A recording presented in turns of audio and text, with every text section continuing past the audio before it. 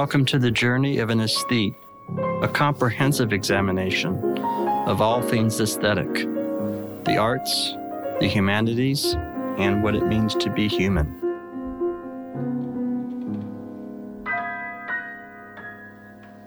Yes, hi. How's it going? Oh, it's so great to talk to you now with everything going on in the world and your book, and I'm so excited. Welcome to our podcast again, a return. Thank you. Engagement, Journey of an Aesthete. There's so much to talk about. I scarcely know where to begin. I know that we had talked a year ago or 2 years ago, and now the major reason you're here is your book, Reading Dangerously, and this is a book lunch sort of show because I'm doing this series about particular books, and I think your book is one of the most exciting. I love your book, and I think it's, well, we could talk more about it in detail, but it couldn't have been written. That's great. It's so wonderful to hear you say so. Well, I'm sure you probably, if I had to guess, I don't think you suspected. You know, you're not the type of critic or writer to think first of relevance or topicality. But I'm sure even you must have been surprised at how your book landed at the perfect time. Yeah, I wish times were different and my book was irrelevant. But these are amazing times. I mean, we either transition to a more democratic society or go the other way. Yeah. Both of them are possible. Well, we're seeing both simultaneously, right? We're seeing, I mean, if we leave aside art and aesthetics and look at the real world, in quotes, we're seeing all sorts of things happening at once, some positive and negative. You know, we're seeing, as you know, we're seeing authoritarianism around the world, inside the United States, and a lot of it centers around censorship, right? A lot of it, when you say a lot of it is basically treating a book, I don't know, treating the book not as an object of imagination or reflection, but as kind of a how-to manual or something a roadmap. But again, there's so much to talk about. I want to talk about this book in particular. Particularly, it opens up with Rushdie and Bradbury, and you could talk about that chapter. And I should say that the book is epistolary, and you've done this before, right? You like this form of. You mean the letter form? Yeah. I liked it. I hadn't tried it before. I had played with it a lot. Mm-hmm. And for this book, I had a lot of difficulty trying to choose the kind of letters that I wanted to write, so that they would be intimate, but at the same time would not just be about my personal life. I'm very impressed with what you do with that, and I think in earlier books you have brought in personal family, and you've talked to your father before in earlier books, and I always love it. This entire book is your letters. You know, you're writing. You know, I know you haven't read the Satanic Verses. I wish you could have read it. What you would think, and it's just so beautiful. There's one of the things I like about the book is how you balance these very intimate personal things with very universal, global, getting outside of just one person, just one family. It's very skilled in how you sort of do that. Thank you. I always feel that both in fiction and nonfiction, the individual, we have to discover that inner core, which is universal within anything that is particular. And, literature and arts are places where the limitations that life places on us, like nationality, race, gender,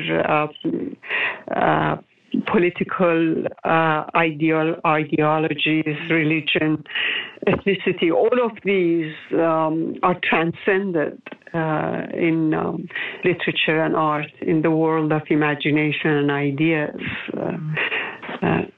So I tried to find that universal core at the heart of the more intimate personal experience. Yes, in the particular. So you might say. So I wonder, I'm going to ask you a question or a kind of an option of choices here.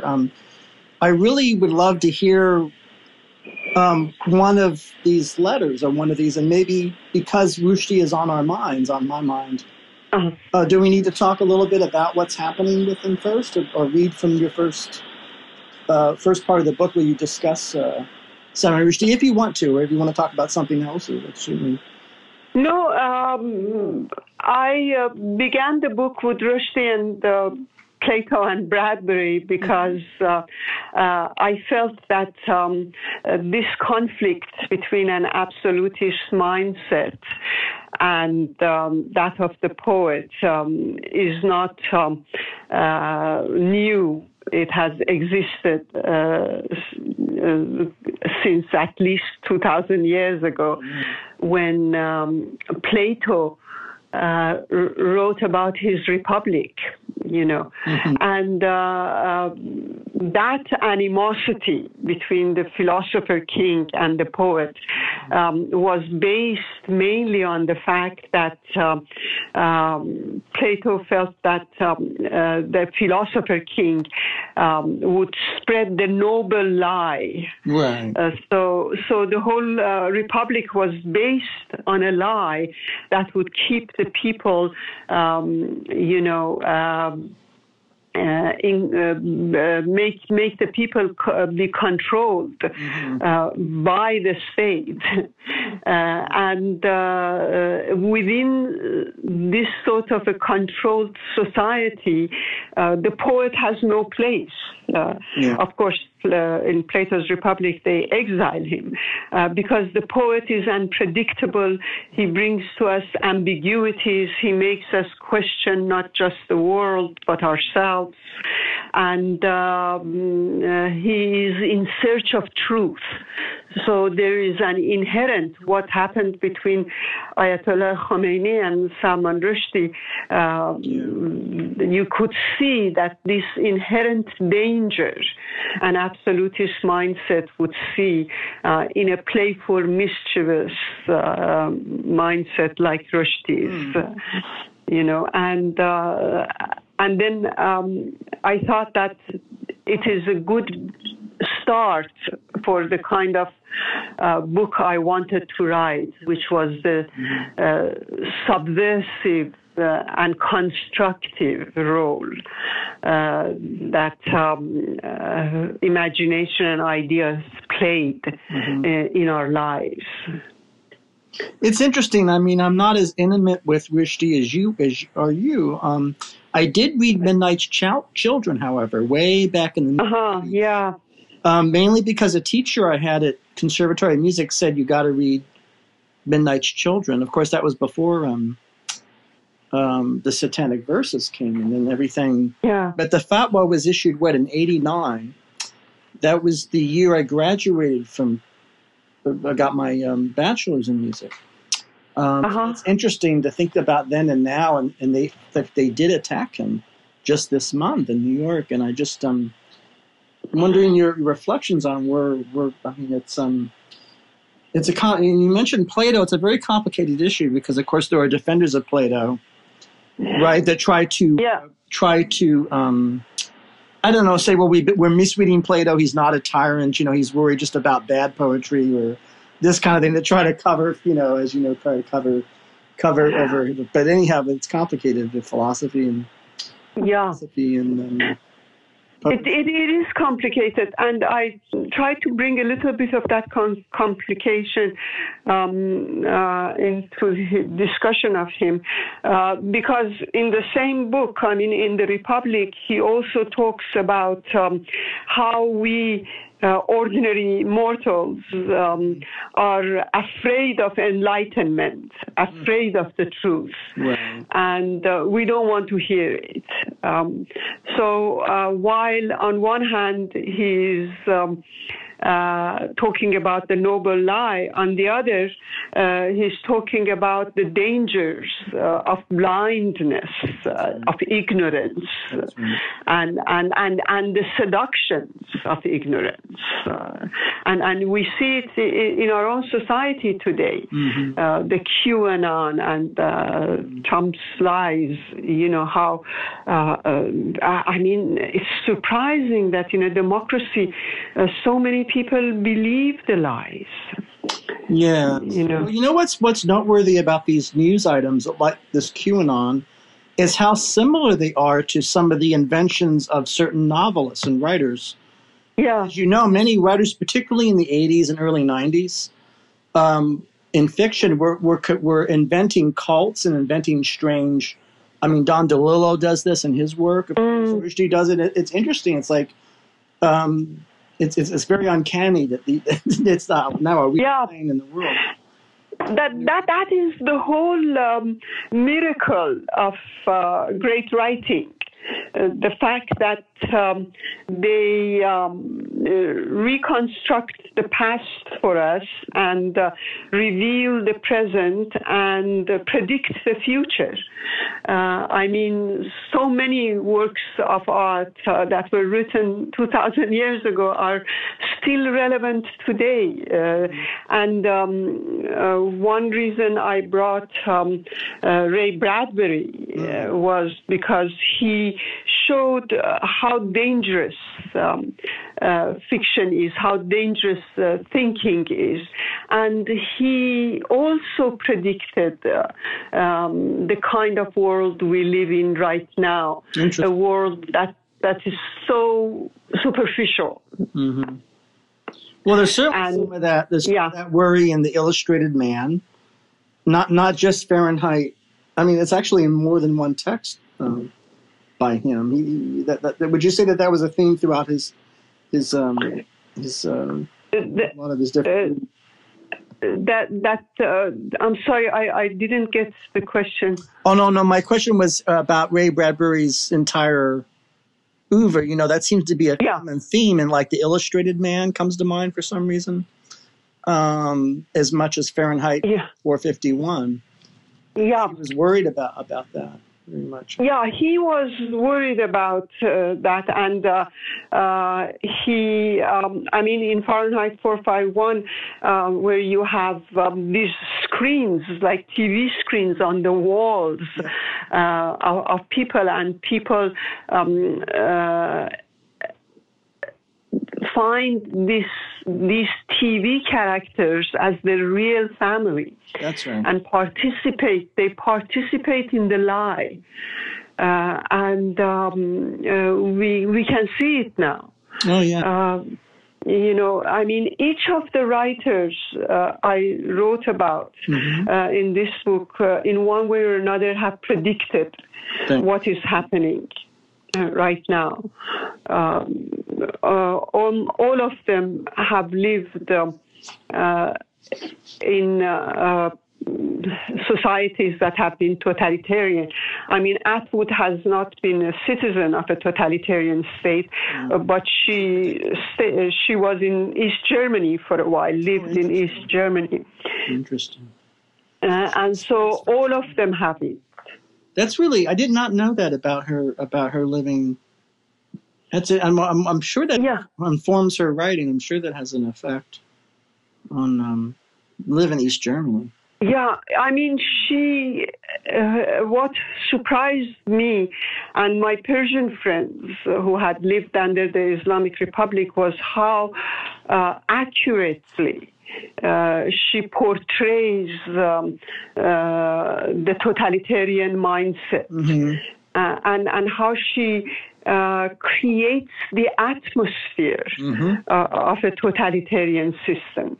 And of course, I mentioned in the book that she definitely had the Islamic Republic also in mind, although she doesn't mention it. But at the end of the book, she has an appendix, to the fictional one, where this professor is giving a paper on the two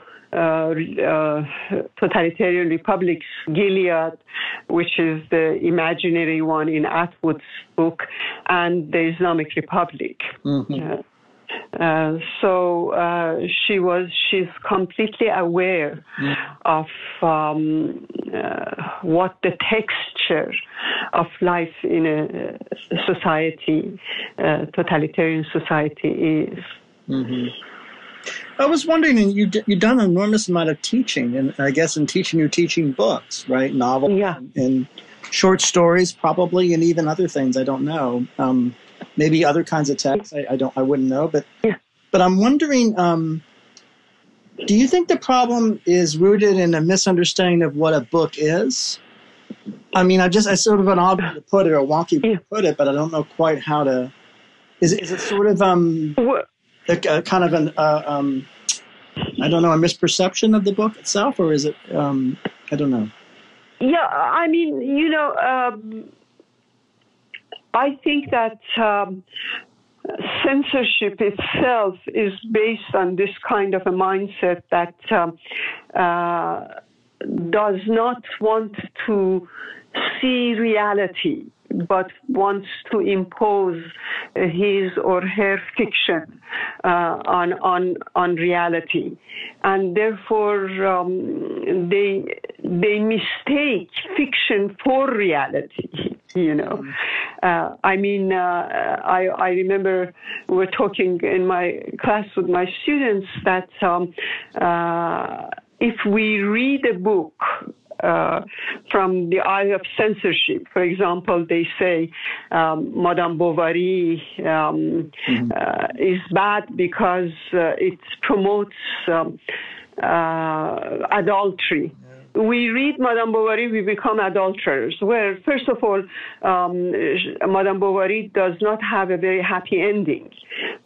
So adultery is not rewarded, but that is not the point. Right. The point is that the book is not about adultery, although there is adultery in it, but it is about imposing your dreams upon your reality so that you live in a dream world, detached from that reality. Right. That is what Madame Bovary is talking about. If we read a book and then we went and did what the characters in the book would do, in Old Man and the Sea, you would go fishing. With Moby Dick, you learn how to how to catch a whale. Right. Moby Dick. Hold that thought. That reminds me of Ray Bradbury, because he wrote the script for John Huston's picture.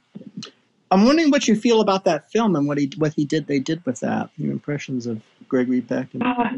I wish I had seen it recently. I haven't. Was that the movie with Julie Christie in it? No, it's Moby Dick. Ray Bradbury. Oh, Moby Dick. Oh, Moby Dick. Yes. That film with Gregory Peck. Yeah, Gregory Peck, yep. Yeah. That's Ray Bradbury. I saw it when I was so young. I don't remember it enough to be able to talk about it. Yeah. That's just a fair question because we were talking about Bradbury. He must have been quite something to be able to do that. It's not an easy task to take a novel like that and write a script. No, he is really amazing. But I'm just wondering. Yeah, it's this thing about book or censorship. So I'm just wondering about if you want to talk about some of the other writers in your book, Reading Dangerously. Maybe not just Atwood, but Grossman and Ackerman. There's very educational, introducing a lot of things. Yeah, that chapter, it became really interesting to me. First of all, Grossman is so preoccupied with the idea of not dehumanizing your enemy. And that is at the core of so many of his writings. We know that politically he's very progressive, and he supports Palestinian struggle against the occupation of the lands and things like that. But in his books, he's not being political. No. He is being existential. There are things that we resist because they are existentially wrong. And he focuses on the lives of individuals rather than on political concepts. And I thought it was interesting to put him side by side with someone who had been active in the Palestinian resistance, Elias Khoury. Now, he also, like Grossman, does not want to dehumanize the enemy. And he talks about the Holocaust and says that we are all guilty of not supporting the Jewish people when we had to. They both see something universal in that is reflected in literature and arts. And then, of course, Ackerman is in a different way than Grossman, and Khoury is involved in the war. And I found it fascinating, the passage I bring in my book from Ackerman's book, where he talks, after the war in Iraq, where he served, there's a meeting between him and a former Al-Qaeda operative. And they find so much in common. They end up talking about their children, and it is amazing. These are the people who have experienced it, who have been in the heat of the war, and yet they're so humane that. And they're not forgiving. It doesn't mean that because your enemy is human, all is forgotten. I bring examples from the Nuremberg trials. Now, those trials were not ideal, but they showed the difference between a democratic society and a totalitarian one. Hitler would have had his concentration camps and killing people, and everybody knew it, but would the Allies, what they did was not just put those people against the wall and shoot them. They gave them the chance to defend themselves, even though they had committed the worst, most heinous crimes. And you do that because you want to remain humane yourself. That's right. That's really important. Losing people, there's a lot of anxiety about losing the humanity. Yeah. That's a theme. That's often, I actually think it's a theme in some current literature, but it's often talked about in mid-20th century literature, of course, right? Or at least 60s and 70s. There's a kind of Raymond Carver, maybe a little bit, kind of the anxiety about a certain kind of suburban life being restricting and so forth, or a kind of a working class life being restricting, or but I think it's still a theme. I just finished. What are you reading now? I just finished an interesting book by Teddy Wang about people. Do you know Teddy Wang? No. Yeah, it's a book about liberals in Brooklyn dealing with Trumpism, and it's almost a comedy of manners. It's very funny. Wow. Yeah, it just came out. It's called The Great Man Theory. So I finished that. The Great what theory? The Great Man Theory. is the title. Man Theory. Yeah, Terry Wing. Yeah, he's in Brooklyn. I'm also reading Emily Costello's book. I'm sure. Which one? It's a book about how to read now. Oh. Which I think it's a very tendentious book and very political book. It's kind of a little bit like a response to How to Read and Why by Bloom from 20 years ago. So that's interesting. So that's kind of what things I'm reading now, but I'm wondering what I just finished this book by this Polish Nobel laureate, Olga, I can't pronounce her last name. Okay. Drive Your Plow Over the Bones of the Dead. Whoa. It is a sort of a macabre comedy. Uh-huh. Which baffles you, which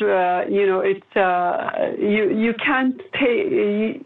There's sort of a mystery side to it. People are being found dead around this little hamlet where the narrator is talking about. So I just finished that one, and I'm having, I have Elliot Ackerman's The Fifth Act. Oh, wow. America's End in Afghanistan. He's a very beautiful writer. Then a translation of, there's this book, which is a translation of 1,000 years of Persian-speaking women poets, female poets.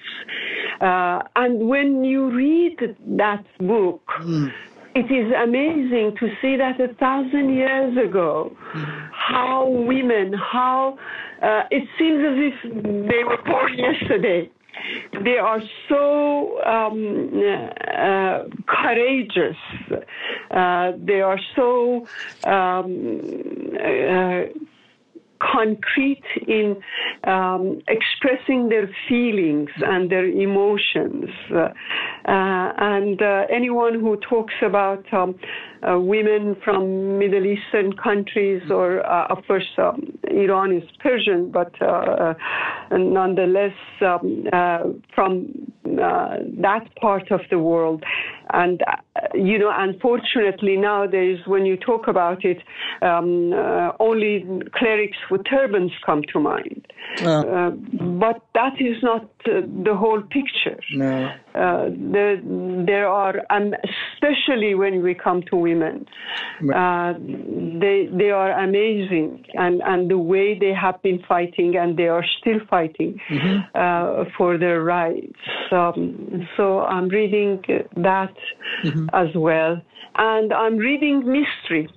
Yeah, you like mysteries. I know that you've written. I like mystery. I know that you like Dorothy Sayers, I think, if I remember. Yeah, I like Dorothy Sayers, but I like so many of them. But I have always been curious about the ethics and morality in mystery, and how the main character is always subversive and anti-establishment in a way. Well, what mystery have you been reading then? You said you were going to... Well, recently I have been reading the ones that I had not read before. So I finished all the books by Louise Denny, and I am now going through Anne Perry. So those are the books that I have been reading. And I'm interested in the way they bring in society and social and political problems, the way they weave it within the plot. That's interesting. Everybody needs an anchor in life. You, me, just everybody. Anchor made this whole show possible. I'm immensely grateful to them. You too can use Anchor. to make your own shows and create your own vision. Download the Anchor app or go to anchor.fm to get started. I'm wondering your thoughts on the connection between different art forms, because I don't know, for some reason, I rewatched, because we lost Kiarostami some years ago. Oh, yeah. Yeah. I rewatched Taste of Cherry and 10 and The Wind Will Carry Us. These are remarkable films. But I'm just wondering what you feel about the relationship between what he does and things in literature, what comes to mind, because that's not something that I would really know as much. What he does in relation to literature, or the written word and image, or the any thoughts you have about that? Well, I participated in the movie he made, Close Up. You're in that? I know. I decided that I want to write a book about it. Oh my God! And so every morning, Kiarostami would come and pick me up. Oh wow! And we'll go to the different scenes and places, and it was interesting how people, when they became aware that I was there for writing a book, how they changed. Their attitude towards me changed. Mm-hmm. They all became a little bit more artificial and guarded. But it was quite an amazing experience. I liked the way Kiarostami played with reality. Mm-hmm. And how he has this dry sense of humor that I very much appreciated. He loved to play jokes on you all the time. Well, what are some examples of jokes that he did play, or anything that comes to mind, stories about him with that experience? Because that's quite... Well, he actually, that film was also memorable because of one other director's participation in it, which was Makhmalbaf. The director, he was. And well, when Kiarostami told me that we'll be meeting Makhmalbaf, I was really on my guard. I really disliked him. He was so he was the darling of the regime. Interesting. And he had said that the damned Fellini and I don't remember the other, Antonioni maybe, they should be killed, And so but things were changing, and it was very interesting. The first time I saw him, he was holding a book by Iran's most popular feminist poet who had died in an accident, and the regime, of course, she was among the first to be banned in Iran, and he came with a copy of her book and talked about Rumi. Oh, wow. And talked about how, like for Rumi was explaining about how he drops a mirror and the mirror breaks, and then you see the world through all these different fragments of the mirror. So the world is various and exactly opposite everything he had been. And that was the beginning of Makhmalbaf's transformation. Wow. From the darling of the regime to the enemy of the regime. So what do you make of that? It's interesting to hear about. It's always interesting to me because I'm kind of an outsider. So when you think about someone like Mary Evans or George Eliot changing her philosophical point of view and hanging out with Spencer and maybe developing some bad ideas, perhaps, or vice versa. It's interesting to think about artists having their own points of view, right, and changing. And that's something that's yeah, it is very interesting.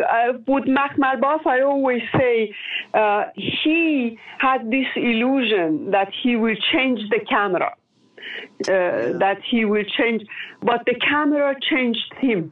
Yes. His contact with art made him go back and look at the damned Fellini and Antonioni and Rossellini, and be seduced by them. Yeah. And he then also had attacked Kiarostami and Beyzai and all the old men of the Iranian cinema. And then he made a film taking very much from Kiarostami's cue, where he celebrates the Iranian cinema from the beginning of its conception, and at the beginning of the 20th century.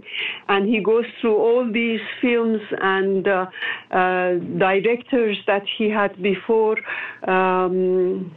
been very nasty towards, and so it is interesting how art can change you. I have seen it with my students. I have seen it with my Orthodox Muslim students who begin hating the novels, and when they read them, they change. Or when they see the film, they change. Interesting. What comes to mind is an obvious example. The first book, I don't know, anything that pops into your mind of that. Of course, excepting Lolita, because you wrote about that, but other what comes to mind? Henry James or something? You mean someone? You mean someone liking it? Yes, discovering something new and discovering. Well, the most horrendous, actually, experience I had with Henry James was with this. This is a little too long. Should I not say this and say something shorter? It's up to you. You're the guest. The guest is the boss on my show. If you want to, I'm not going to tell you what to. If you think it's too technical or too. No, it's not technical. Well, I'll tell you. You can cut it. Yeah. I had the first year I went back to Iran.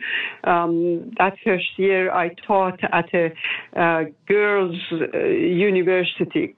And one of my students was an Orthodox Muslim girl who was very slight and very curious.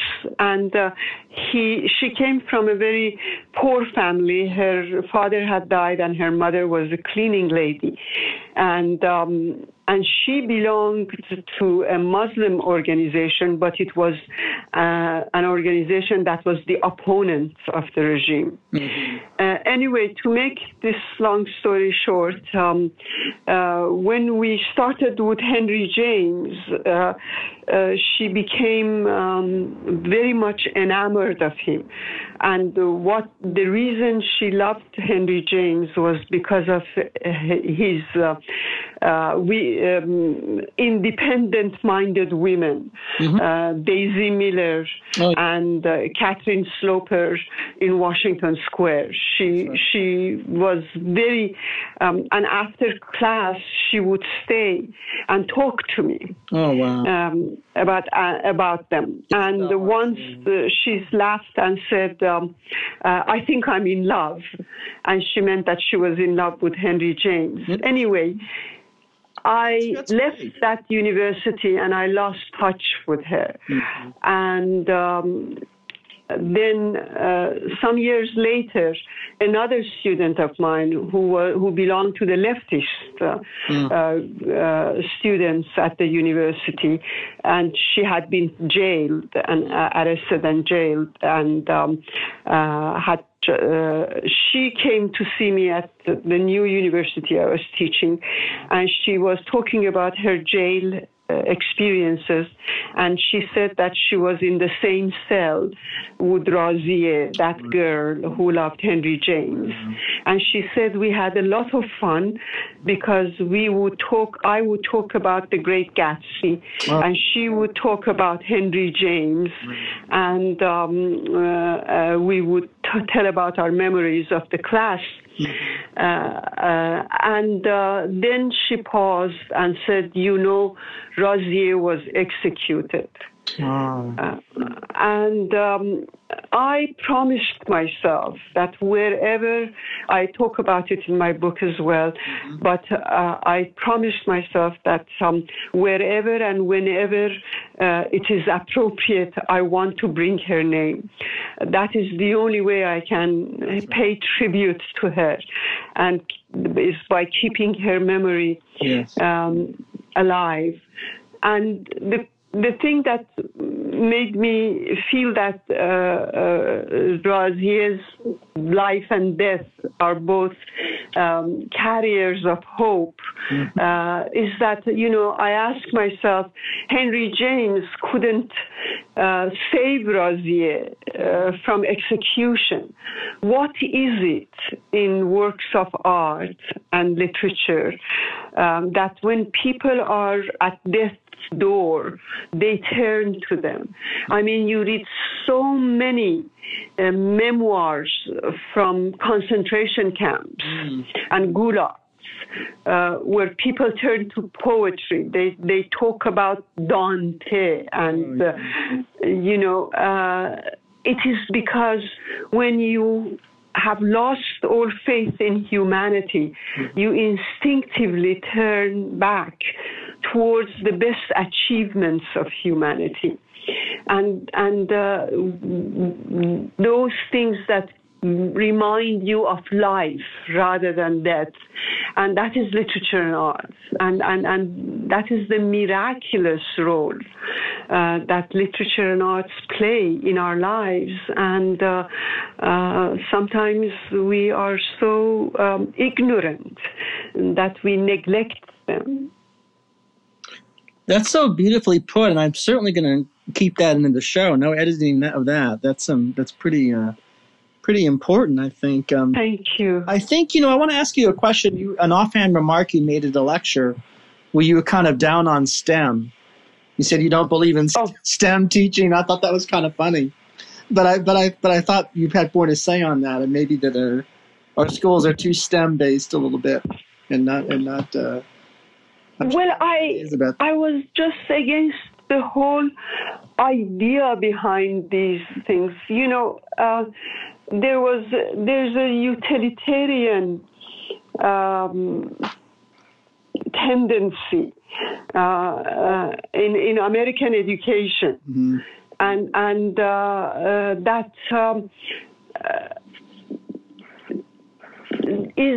does not look at the process, but looks at the rewards at the end of the process. Yeah. And that is what,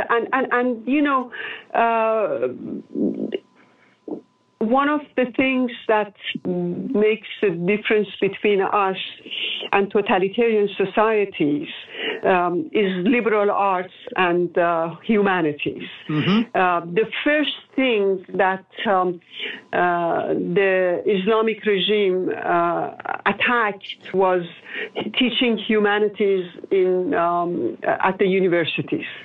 Khomeini said that universities were more dangerous than bombs.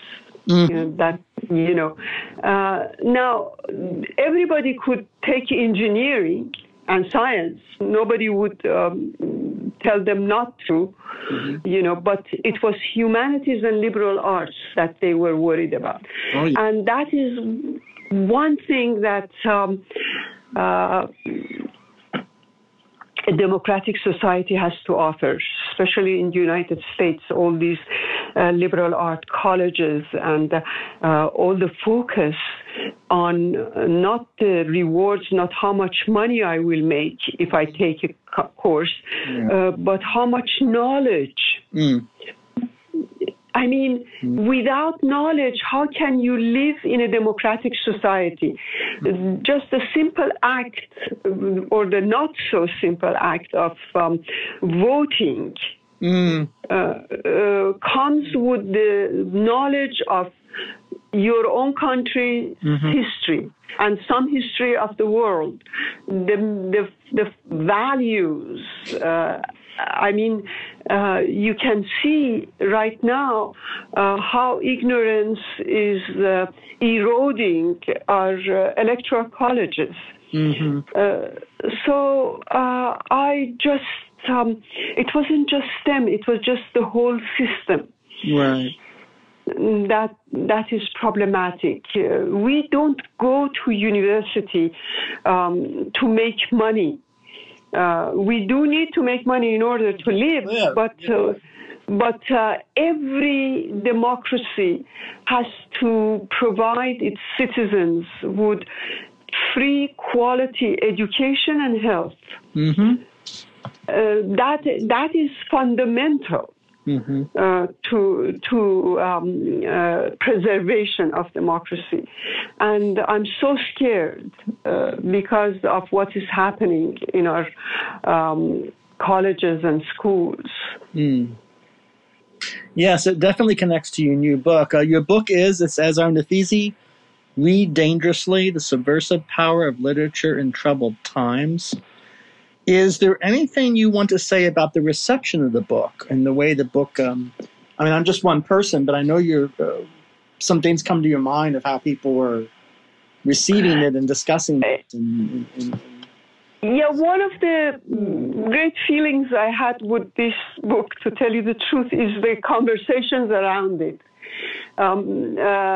It is a tribute to the readers, rather than because it is really strange. But when you talk with someone who has gotten it, you sometimes find these nooks and corners in your book that you had not paid attention to or you had missed. I mean, you get to know your book again.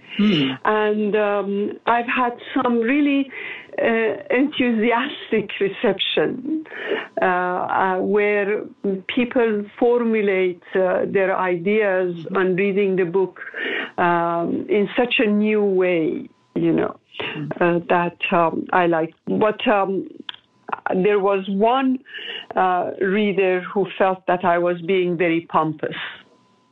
So, pompous, huh? Yeah. That's a curious adjective. I don't quite know what that means, but what? I mean, that's. I don't know, but that was the criticism that comes to my mind. But mainly, it has been receptive. Well, hold on. Could it be that they don't understand the form of it? I mean, because you're writing, you're writing to your father, late father, and there's a certain kind of affection and a poetry in that. Maybe they misunderstood that. Maybe they didn't. Yeah, I don't know, but there were so many wonderful reactions that I felt, quote unquote, this cliche. I felt blessed. Yes, certainly. Well, we're blessed to have you on this book lunch, because I got to say, this is I want everybody to go out and get this book and read it. It is such a joy talking to you. It's a joy having you here, and I wish you that this book continues to grow, and that maybe this book will turn a corner for the better in our political and civic life. If that's, and so you can be a little less worried than we are now. Yeah. I keep having my fingers crossed, literally. Yes. Ezra Nafisi, is there anything else you want to say before we conclude? Anything that's on your mind? Well, at the end of my book, I bring a slogan, although I hate slogans, and I say that readers of the world unite. So I think this is the time not just for writers, but for readers to understand their power and to understand the urgency of celebrating and preserving ideas and imagination, preserving books and fighting against censorship. Absolutely. Well, thank you, Ezra Nafisi, for your generosity and for this book. You're one of my favorite people on the show, and I wish you a good fall and coming season. Thank you very much, Mitch. And you will send us the link, right? Of course. Yes. Yeah. Okay. Thank you. Thank you very much. Thank you. Bye-bye. Bye. I don't like goodbyes, so I'll see you soon, folks. Thank you.